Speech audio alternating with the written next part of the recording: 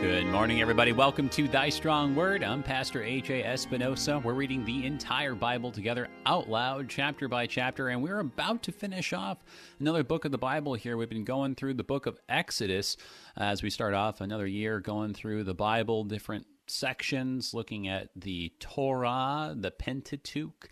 About to finish that off, but just one little thing before we go on to Exodus chapter 40, a little bit of a sneak preview what we'll be doing next. We're going to hop back into the New Testament pretty soon this week. We'll be looking at 1 Corinthians. And so today, to kind of get us ready for 1 Corinthians, we're looking at Psalm 94. And it'll become clear, I think, as we actually take a look in this psalm and in the first few chapters of 1 Corinthians, but there's just lots of really cool connections between these different psalms and then the letters of Paul. And if you have these psalms in mind first, you can really appreciate what Paul's getting at on a whole other level. So really good stuff that we're going to do today, and then we will go ahead and finish out the book of Exodus. So looking forward to diving into Psalm 94 with our guest today. We've got Pastor Delwyn Campbell. He's a domestic missionary and pastor at St. John Evangelical Lutheran Church and Good Shepherd Lutheran Church in Gary, Indiana. Welcome back, brother. Really good to have you on again. How are you and the brothers and sisters there in Gary? Well, it's good to be back, and I must tell you, now that you've done all that front loading about First Corinthians, you got me curious too. Hey, very good. That means I didn't do too shabby. So yeah, well, you got all these really cool connections, and it is really just something. It's hard to appreciate it when you're just giving Paul a straight reading, but I mean, he's just drawing on Scripture left and right, and if you don't have the Old Testament in mind, like you're just missing what he's saying, kind of all over the place. That's why I feel badly for our brothers and sisters who, and I love their focus on the New Testament, but when they basically set the God's word aside, or at least half of God's word, or a significant portion of it aside, they miss out on so much, and they don't even know what they don't know, which is a sad part. That's right. That's right. Yeah. I mean, and it's worse than it's more like 3/4, right, or something like that. I mean, it's just it's a pretty gigantic. And then even then, right, you have to stop and think about just how much of the New Testament is just quoting the Old Testament or alluding to the Old Testament. So it's probably even worse than that. Even so, I totally am with you that it's just you're not going to be able to really get the New Testament if you aren't kind of getting. Like what its foundation is. It's sort of like trying to, like I don't know, like watch season 6 of a series or something without the first 5 seasons.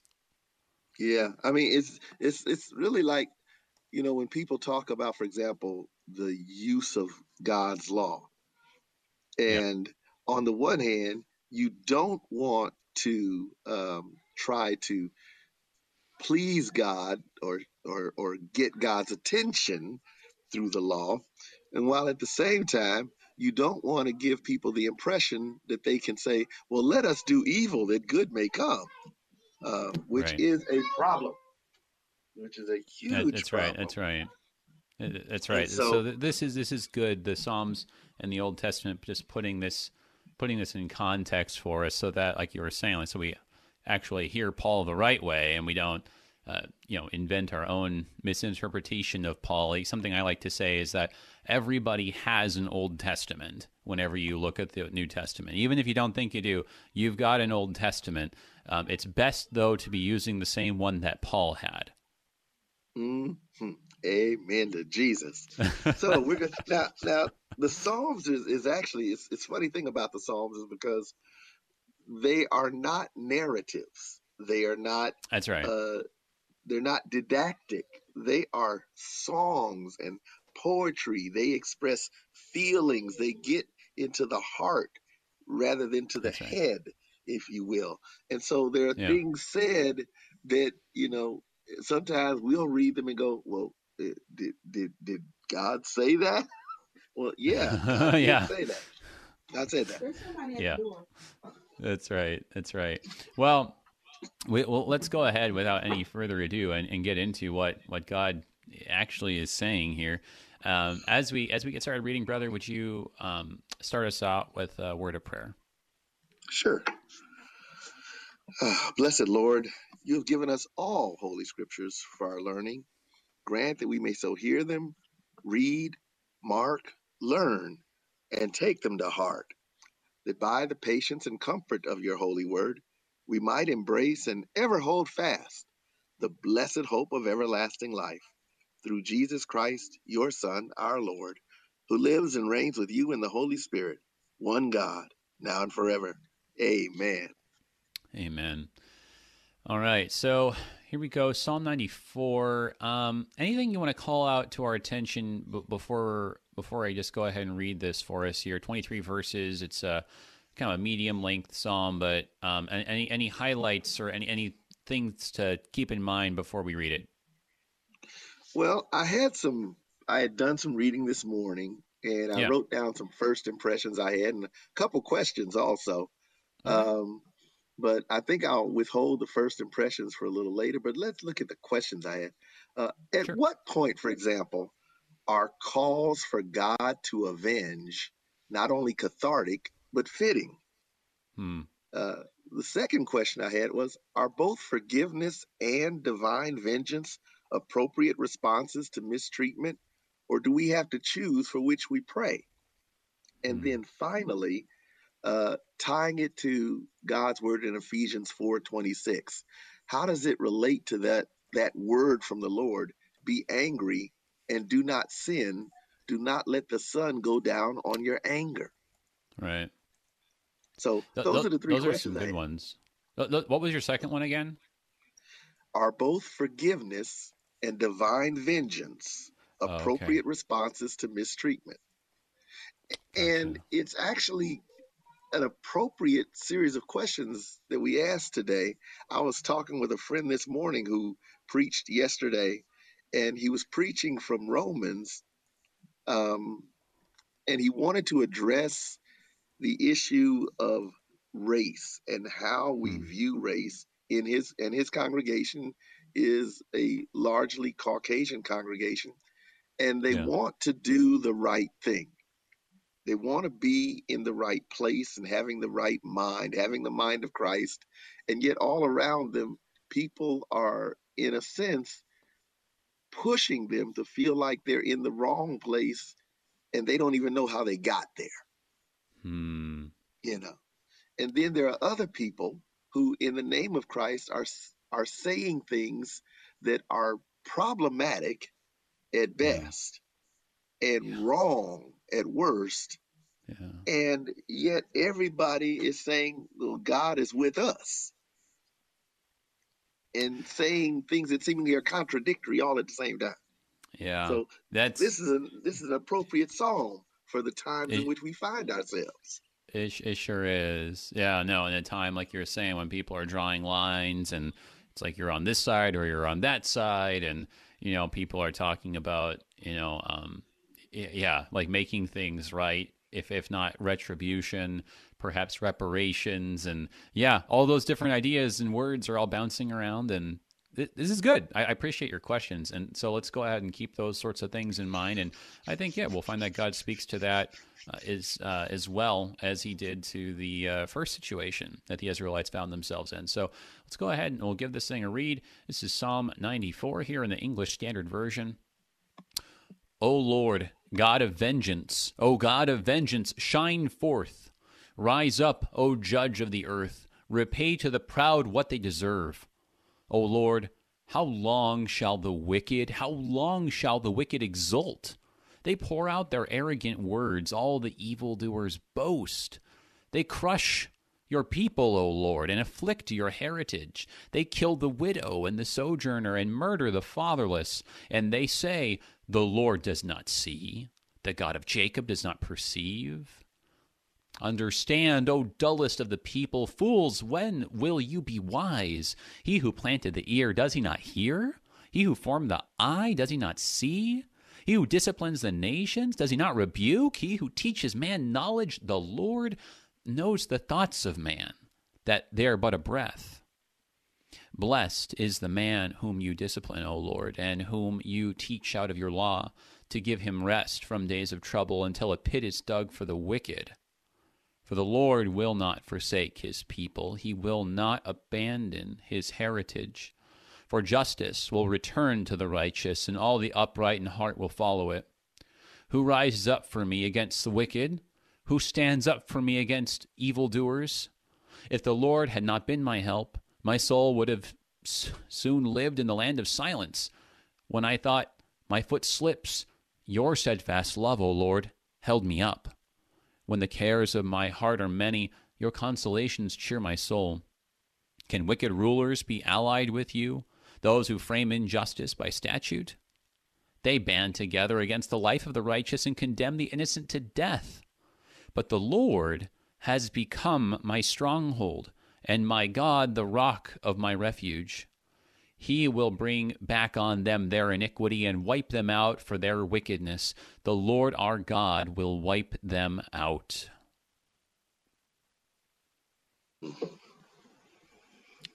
All I can say is amen. Amen. I know it's like you were saying, these are words that really they work on the heart. And your first question, right? It feels cathartic, I gotta say, just reading it. It feels like stuff that I think that we all feel on a certain level, and we want to see happen. And it's the stuff I think that gets pent up inside, and like I think because it knows no expression, it just kind of like comes out. It's like just to a roaring boil over at times, right? And it's just kind of, that's where you get all this anger that just gets misdirected. I think you're kind of getting to that, right? We just kind of don't even know where to channel it, and so it just comes out in this spontaneous and often misguided or just wrong direction. But I mean, there's something about this. It's just like, I think that we all intuitively know that there's injustice, that there's a lot of these rulers that are not going to bring it to us. The Lord has to correct it himself, and it has to actually execute judgment on these people, and there's no other way it's going to happen. And I think we all know that intuitively, but we can be timid to want to express it the way that it's so boldly put forth here. And and you brought up the issues of government. I am a strong believer in Romans 13, 1-7, when it comes to how do you hold government people accountable. Yeah, that is my passage. That is my hammer. You might say, whenever I'm talking to a local official or whatever, about things that pertain to my work, that comes into the conversation. Yeah. And so I do believe that God has placed people in positions, not only in terms of public office, but even in the other realms of life. You didn't become a parent by accident. You didn't become a husband or a wife by accident. You didn't just happen to become a boss or happen to get that job or become a teacher or what have you, whatever your vocations are. God gave you that. And he gave you that so that you could be his mask in that arena. And so when it comes to government, there are some things that are local issues, for example, and need to be handled locally, so that the people who are directly impacted can see that it's being dealt with. There are some things that are bigger, that is just like with Moses and his father-in-law said to him, you set up rulers of 50s and hundreds and thousands, and the things that are within their level, they handle, and the things that are too big for them, then you handle those. And today we have kind of gotten to a place where many people on a variety of spectrums, they skip all over all those other guys and women that are getting paychecks. I mind you, the mayor gets a paycheck, the city councilman gets a paycheck, and they want to skip over all of that and run straight to the top. And at the take top, everything to the Supreme Court. Yeah, and there may be some things that really the top is not really equipped to address. Yeah. Without a whole lot of confusion and expense and controversy. Whereas if you took it local, you could probably handle it simply and smoothly and quickly, and everybody goes home happy. Yeah. But that's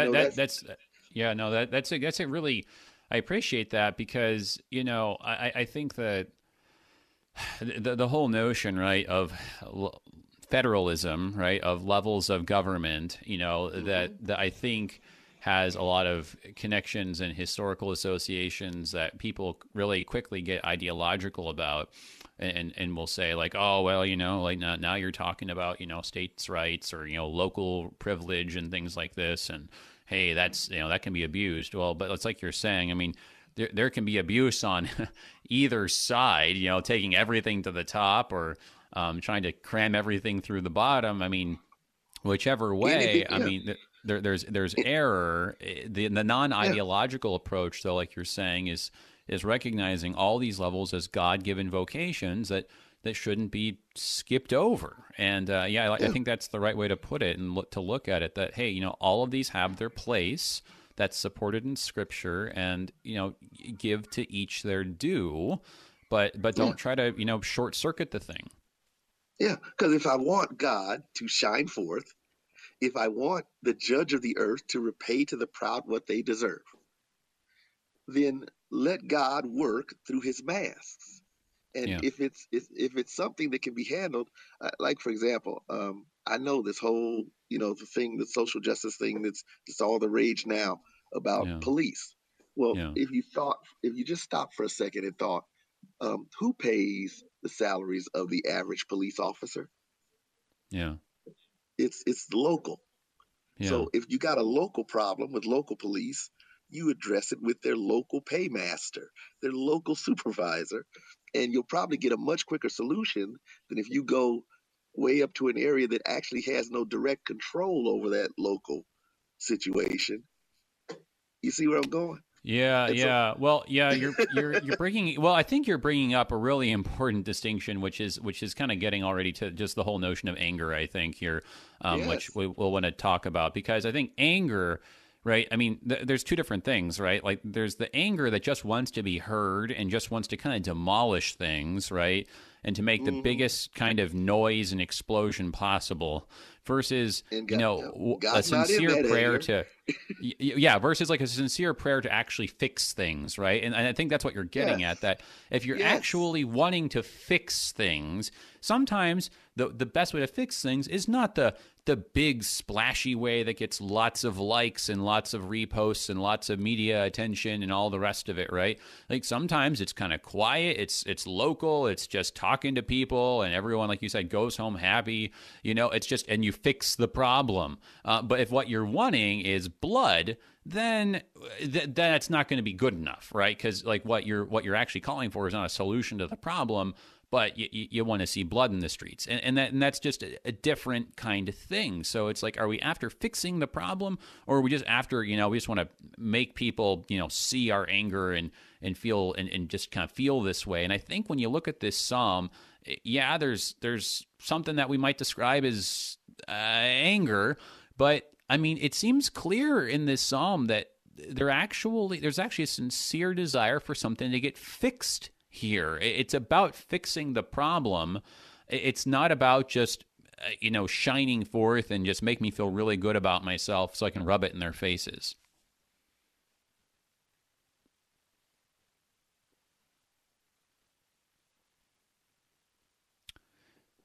We still have you there, brother? Well, I'm not hearing you right now, but I'm gonna just kind of like go on for a second here. So, looking back here at the first verse, we were kind of starting to talk about that. So this is a psalm where you don't see any clear title or superscription here. It just goes straight into it. Interesting thing, though, the way that this psalm kind of operates, it just starts off with a title, a name for God. So that kind of, in a way, almost functions as the title or the superscription. And so how is it that this begins? It begins, O Lord, God of vengeance. And that is really pretty interesting, I think. In the Hebrew there, the opening word is just El Nakamot. And it's just, there it is, which is an interesting way of saying God of vengeance. It's not even like the full word for God. It's just saying El. It's just kind of vengeance God, like it's a name or a title. And so that's I think in some ways it kind of characterizes the whole thing and kind of functions as a title, and that's it's just, I think, pretty striking because we don't really think of, you think of like, names of God, right? And someone's going to go through and say, Prince of Peace, a mighty counselor, and no one's going to really come up with like, like El Nakamot, like, vengeance God. I don't recall but there it is, right? That's You're right. right, man. I can't recall anybody singing a song about that. Yeah. No Bible study, no books, nothing. Yeah. Oh, yeah. Okay. Well, so good. We got you back. So, what do you think about like the psalm opening up that way and that kind of that term? It's not even like super common in the Old Testament, actually, as far as words for retribution or vengeance here. But I mean, this is what you have here is the opening words. I find that fascinating because it identifies God in this category, and then at the same time it describes where this vengeance, if you will, this recompense comes from. It's not just the sort of thing that just destroys everything, because the God to whom it's addressed is the God who created all of this stuff. Yeah. And he didn't create it to be destroyed. He created it with his intention is that it would abide. The earth is the Lord's and the fullness thereof. And so when we call for God to be vengeance God, we're calling him to operate within the realm of who he is, as not as the destroyer of worlds, but as the one who speaks and it comes into existence, and who sustains all things by the word of his power. And that's a beautiful thing, because that also means that the recompense that he does is not just going to be sheer destruction. Yeah. That's really interesting. I think the word recompense is helpful, right? To think about that, because it isn't just, I'm going to smash something, right? But it's that idea of, a recompense where it's like, we're going to like balance the scales, right? We're going to kind of restore equilibrium. And you look at this word here, that it comes from like the root, this nakam. It's typically the word that's used for avenging yourself or something that's associated with yourself. And so, like one of the, I think this is, I want to say this is the word that's used in Genesis at some point, where we're talking about like just like a man like avenging his own wrongs. But like I think some of the other instances where you have this, you've got, for instance, it comes up in, actually it came up in Exodus, where it was talking in Exodus 21 about all those different laws about how to make someone, how do you put this, like to make someone whole again, right? To like compensate them in case you've like hurt one of their servants, or you have their ox get killed or something like that, right? Where it's like you're restoring, really, you're restoring to someone something. So I mean, I think that's right. That like if you think about this in terms of, God is the creator, and things have gone wrong for the creator. Well, if the creator gets justice and has things restored for himself, I mean, that really is good, like you were saying, and creative for the whole order. I mean, it's an awesome thing, because what you're saying to God is things are out of order. Like you just said, things are out of order. They're out of balance. They're not the way you intended. Lord, fix this. That's right. Rise up, There's some people that have, in verse 2, repay to the proud what they deserve. Well, what is the sin of the proud? That they set themselves up as God. And so God put them back in the place where they need to be, not only for your benefit, actually, but for their. Repay to them what they deserve. Right. Yeah. No. That's right. And those words, right? Give them what they deserve. That can sound, like, really red meat. But like you're saying, I mean, on a certain level, it's even what they need, even if they don't acknowledge it. That's a really good thought. I want to develop that a little bit more. It's time for our break, though. Everybody, hold on. We're looking at Psalm 94 here on Thy Strong Word. We'll be right back.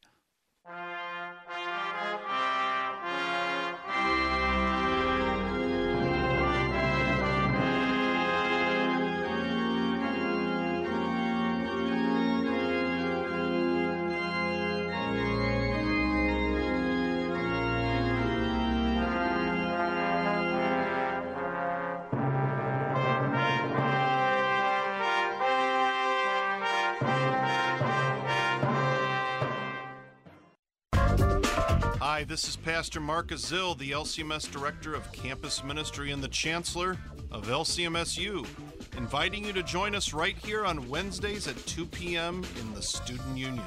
If you can't make it, Student Union is always available as a podcast at kfuo.org. Learn more about LCMSU at lcmsu.org. And remember, college is tough. You need Jesus. We'll help. Wednesday afternoon at 2 on KFUO.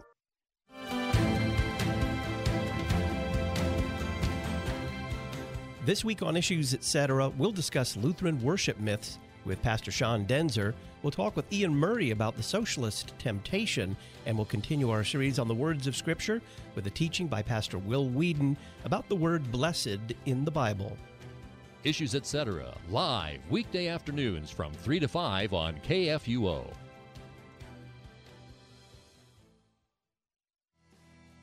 Concord Matters is the program where we seek to be of one mind, that is, the mind of Christ. And to do that, Christ-confessing Concordians read through and discuss the Book of Concord, which is our Lutheran confession of faith drawn from Holy Scripture, so that you too may be of one mind and confess with Christ. Be sure to listen every Tuesday at 2 p.m. Central on KFUO Radio, or anytime on KFUO.org or anywhere you get your podcasts. Until we convene for Concord again, keep confessing, church.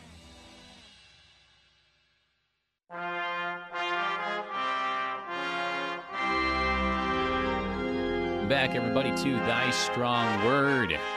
I'm Pastor A.J. Espinosa. We're looking at Psalm 94 today. We were just saying at the beginning, looking at Psalm 94 because of its connections to 1 Corinthians 3. And so we'll be looking at 1 Corinthians 3 this week.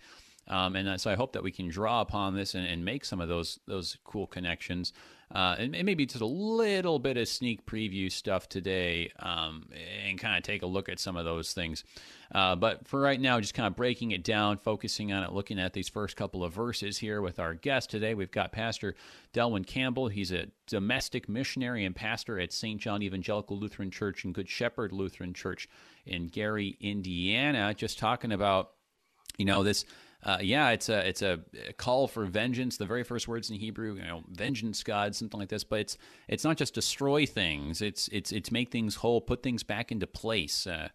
Brother, I like the way you were putting that, right? Like put some of these people back in place. And so we have some. We already have one question here along these lines. If you do have any questions, you're listening live, join the conversation. Give us a call, 1-800-730-2727.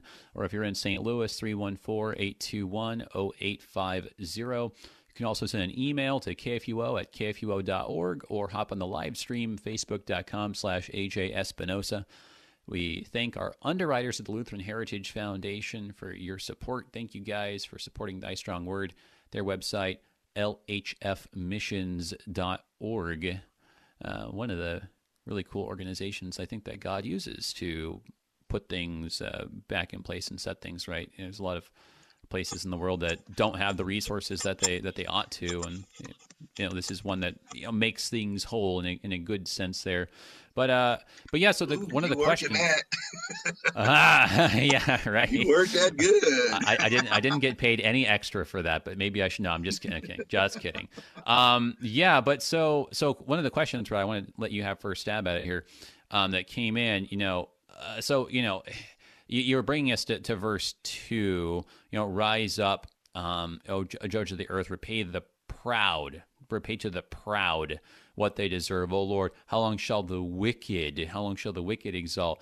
Kind of basic question here then. Like, who are the proud and the wicked that the psalmist is talking about in the first place? Maybe we should answer the question, who's the psalmist? So kind of who are those people in the original context, and who are they today? Ooh, that's a good question. And you know what? I must admit that I am not equipped for that one yet. Not today, at least. But you want to take a stab at it? Go for it. Oh yeah. I want to guess wrong. It'll turn out to be Moses' other psalm or something. David, David. Yeah, right. That's always a safe one, Oh yeah. Well, so help a brother out. Yeah, sure. Yeah. Well, I'm not sure. Like, I'm really like going to be the expert on this one in particular either. But I mean, it is striking that you don't have a superscription that says a Psalm of David, right? And typically, Right. I feel like in the Psalms, if anything could maybe be ascribed to David, it has Psalm of David on the top. When it doesn't have that, that I think is kind of telling you something that typically I think it means this is a post-David situation, and typically it's a post-exile situation. So one could imagine that this could be a psalm that could be sung following the destruction of Jerusalem, where you've got oppression, you've got some survivors who are barely hanging on, and you've got maybe the Babylonians are in charge, and this is just one of these things where there's just, for everyone who's left in the land, that things are just looking really bad. Or maybe even it's referring to the time after Cyrus's decree where they came back.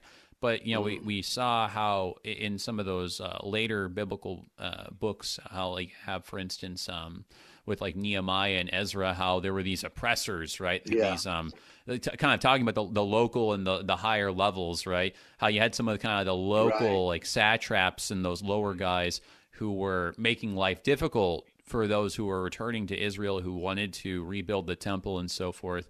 And they had to eventually like appeal then to the emperor and say, hey, look, Cyrus, he gave us a decree. That decree is still good, I think.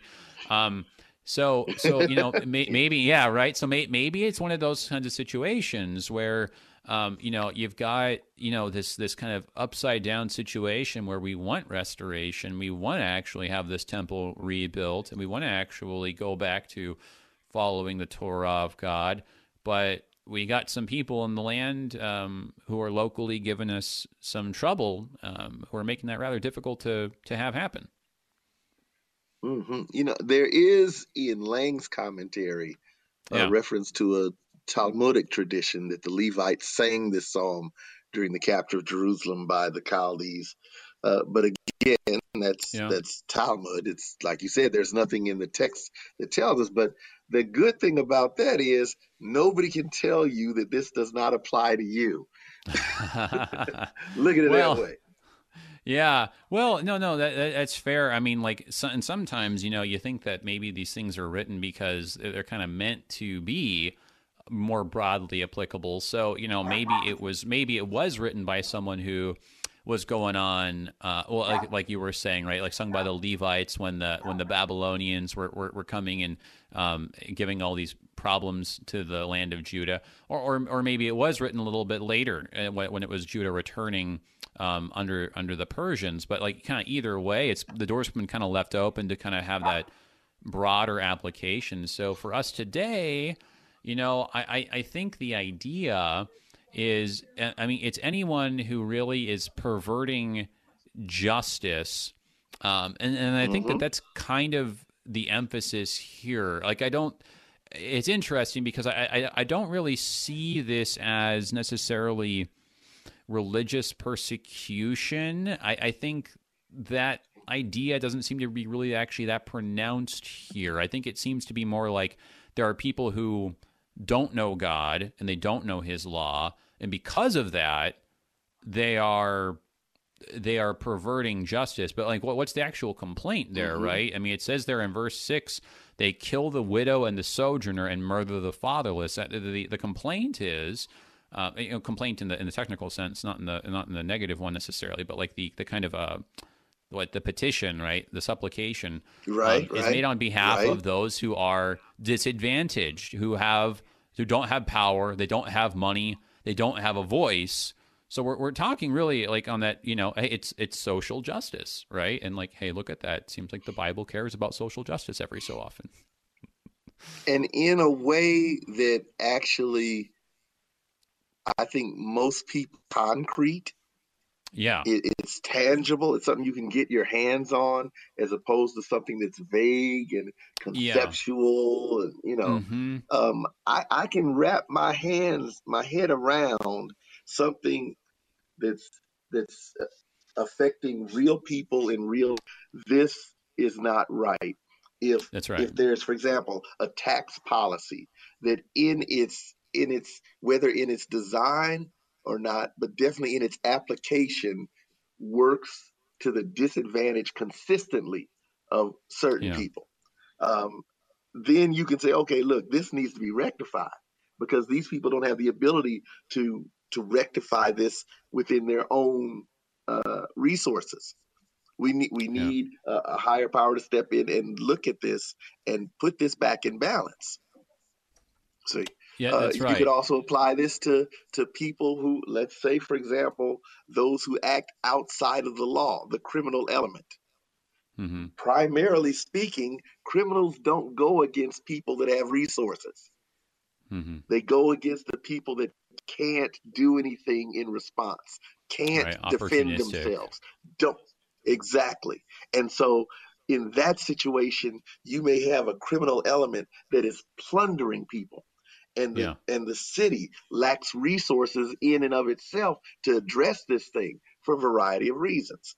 But because of which, now it's like open season. It's like Gotham or something. Yeah, And right. so, God, we need you to send help. And That's right. it's not going to be a guy with a cape, probably, but it Yeah, could that's be. right. It Could could be somebody who I stands mean, up. maybe there's some practical reason that I haven't found, in capes, but yeah, I know. No, I mean, I think your point's well said that this is concrete, and I think it really is.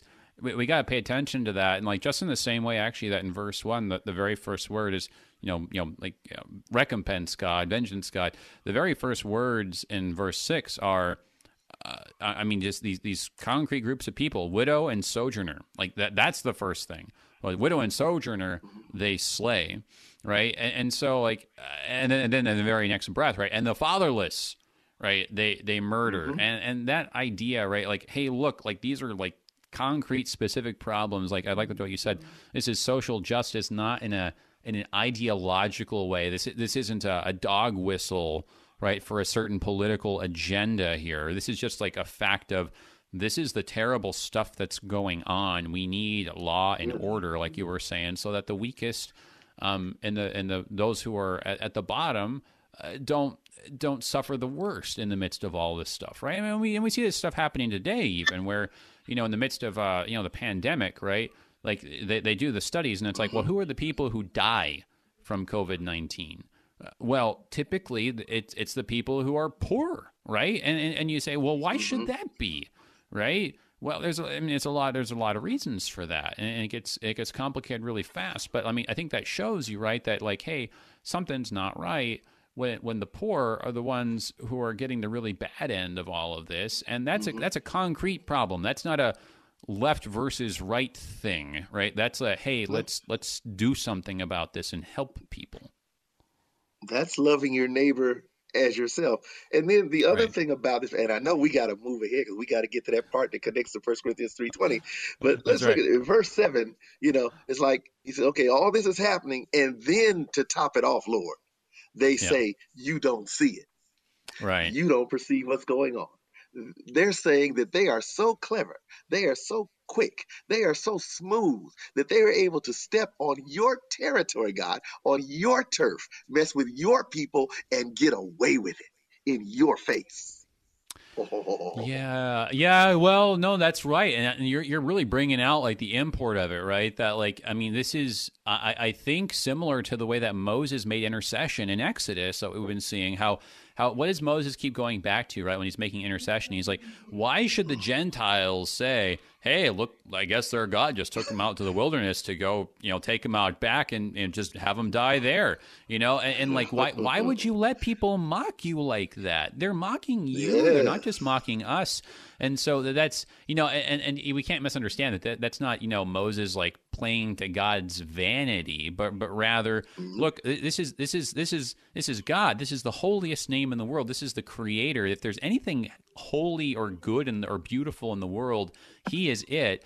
And they're going to go and say basically the most meaningful thing in life is worthless. These people are out to destroy meaning and purpose and beauty, not just make a quick buck. What they're doing is destroying the color of life itself. And I think Yes. that when you fully appreciate that hey, it's not just like they're after these people over here, and hey, well, I'm over there, so it's okay for me. No, I mean, I think it's what you were saying, that when God puts things back into place, it's really better even for the people who thought they were taking advantage. I mean, like, it's not going to last if you keep doing it like this. You know, it's a funny thing. If you look at all the various utopian ideologies, philosophies, even religions like Islam, they all take you to the same endpoint where we are a community of neighbors. Yeah. The problem is they do it trying to do it without God. They try to get to God's end, God's telos, his purpose, without God. They, in essence, say God is not seeing the problem. Yeah. But we see it. God is not addressing the problem. So we'll address it. And we'll create what God failed to create through his means of grace. Yeah. And that's why all of these entities have to come against the gospel in what they do.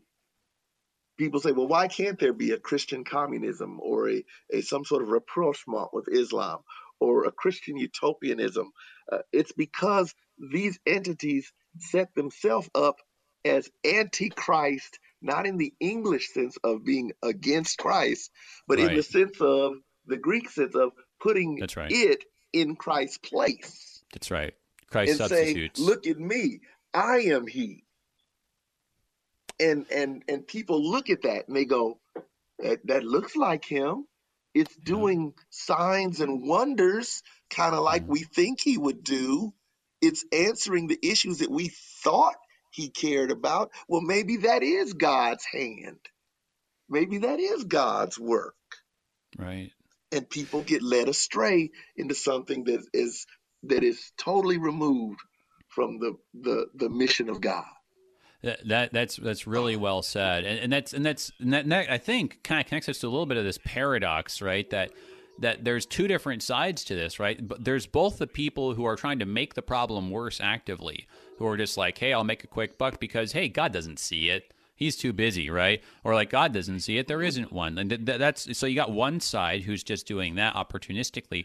And then like you're saying, there's the other side, though, that wants to say, really, like, aren't all religions the same? And like, can't we really just kind of like put all that theological stuff to the side? And you know what? If we band together, we'll fix the problem. Because that mentality also says, hey, God doesn't see this. God's not doing anything about it. Or in the words of today, like, hey, don't tell me you're praying for me, right? Like, oh, don't say that you're going to pray about it, because you know the I think the thrust is now, hey, prayer doesn't do anything. Don't pray. Do something about it, right? And so both sides say that God doesn't do anything about it, and both sides in the end are going to lead not to a utopia, which you're mentioning Greek earlier. It means no such place exists.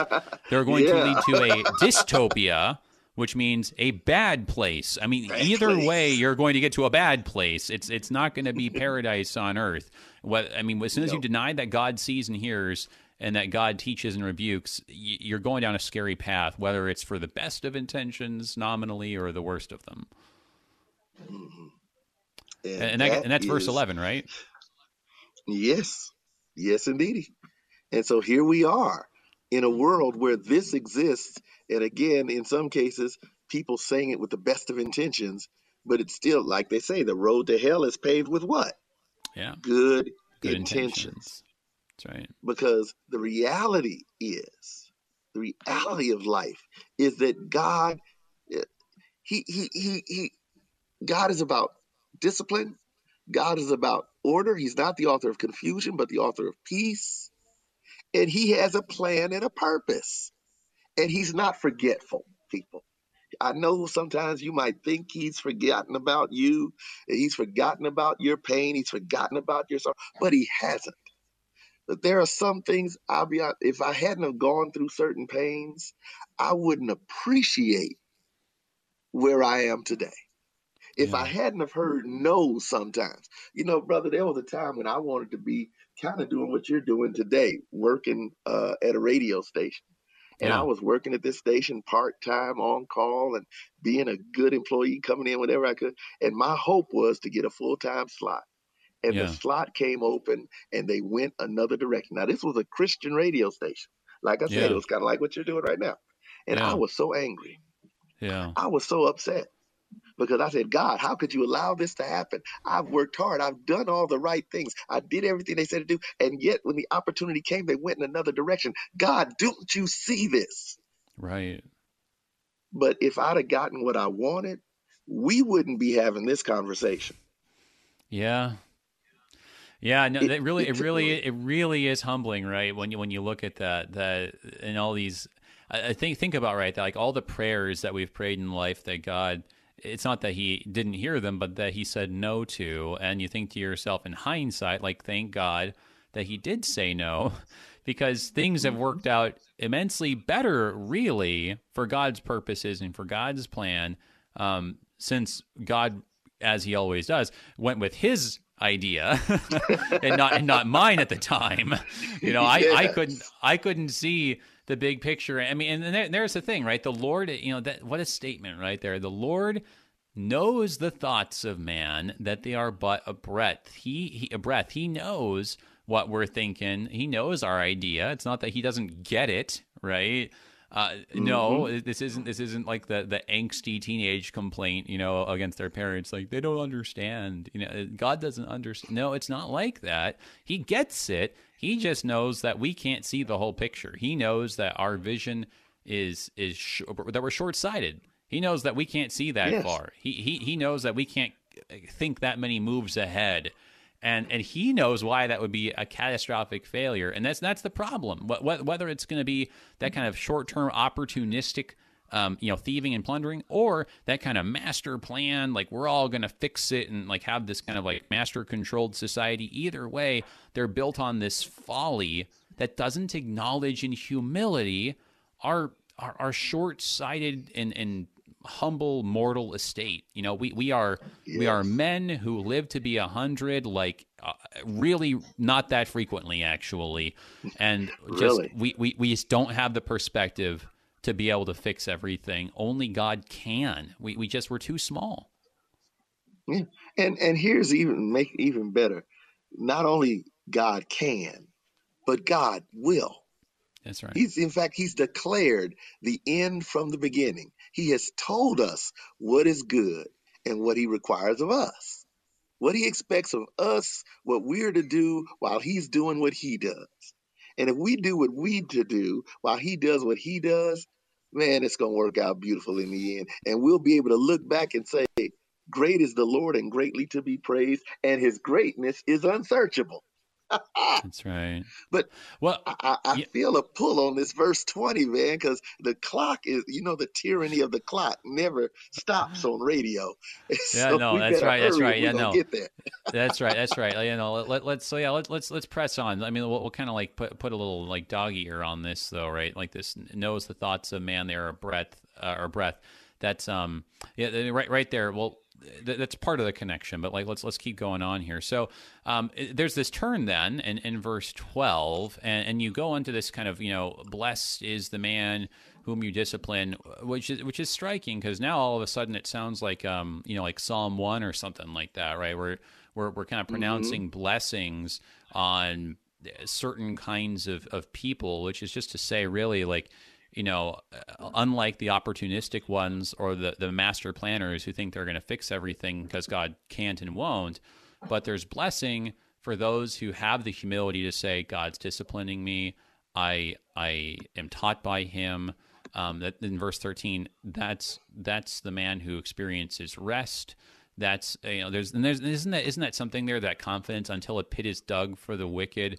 I think in verses 14 and 15, it's the same idea. There's this confidence, like you were saying, not just that God can do something, but he will, and he does. And I think that's something that you saw even in those old days where the Babylonians were coming, or the Persians, or anyone else. That it's just crazy how you couldn't see it at the time, but God was using all those things to really position his people in a way that they couldn't have possibly have seen at the time, so that when the Lord Jesus came, there he was at the crossroads of civilization, where all of a sudden this like tiny Semitic people was going to have their law and their God be known by the whole world. They couldn't have seen how God was doing all that in the midst of an exile. I mean, it was unthinkable that God was making those moves and sacrificing the queen to win the game. Yes. I mean, when we think back now, even just when it comes to the issue of the canon of scripture, of our texts, the fact that there were texts in Egypt, there were texts in Mesopotamia, there's all these places where drawn upon from they've all just been stayed, everything was cool and everything was good, and they were in Israel and had David's kingdom there, and nothing had happened. See? Yeah. No, that's right. We play, but God has got it all under control. We trying to get it under control, and He's got it. And so then I think that's why you get the question then that gets developed in verse 16 and following, where it's like, okay, look, God is the only one who can do this. And so when you have the question in verse 16, so who rises up for me against the wicked? And this kind of gets developed throughout. Same thing in verse 20, can wicked rulers be allied with you? It's just, you know what? I'm not going to be able to trust in these mortal men who are but a breath, and they think too highly of themselves, and they don't have humility before God. I mean that's the idea, right? Like we cannot go and invest ourselves in these figures, no matter how shiny they are or how cool their campaign slogan is every 4 years. That's not going to be the thing that fixes all the problems. No, because when you get into that mindset, then everything becomes a crisis, and every little thing becomes a stress point, and you're not finding rest, because the life of man is a life of change. The one constancy in human existence is change. Change is inevitable. One of my members at church says, change is inevitable. Growth is optional. Yeah, that's right. Yeah, or growth and adaptation, right? Yeah, that's the part that the change is going to happen, whether it's like with or without you. Yes. So then, like, let's very briefly then make the connection, right? So in 1 Corinthians 3:20, Paul's developing his thought, and there's division, right? There's division in the Christian community, right? So a divisive situation, like we've been talking about in our own situation. And what does Paul say? He cites this verse, and he says, "The Lord knows the thoughts of the wise, that they are futile." I mean, so he's making the connection there that this applies to our Christian divisions too. Yes. So don't boast in men. Don't put your trust in men. Don't figure, well, you got to get with this group, and you get with this set, and you get with this clique. Because cliques come and go. Only Christ remains. That is well said. I'm just going to leave it right there, brother.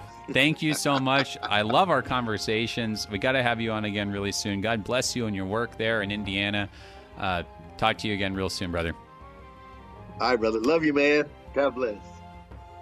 Thanks, everybody. That was Pastor Delwyn Campbell in Gary, Indiana. Okay, we're going to finish off Exodus tomorrow with chapter 40. Until then, everybody, I'm Pastor A.J. Espinosa. Peace. You've been listening to Thy Strong Word, produced by the Lutheran Church Missouri Synod Office of National Mission in cooperation with Worldwide KFUO, the official broadcast ministry of the LCMS. Your support is vital for this program to continue. You can make a gift safe, secure, and easily online at kfuo.org. Thank you for listening and supporting Thy Strong Word.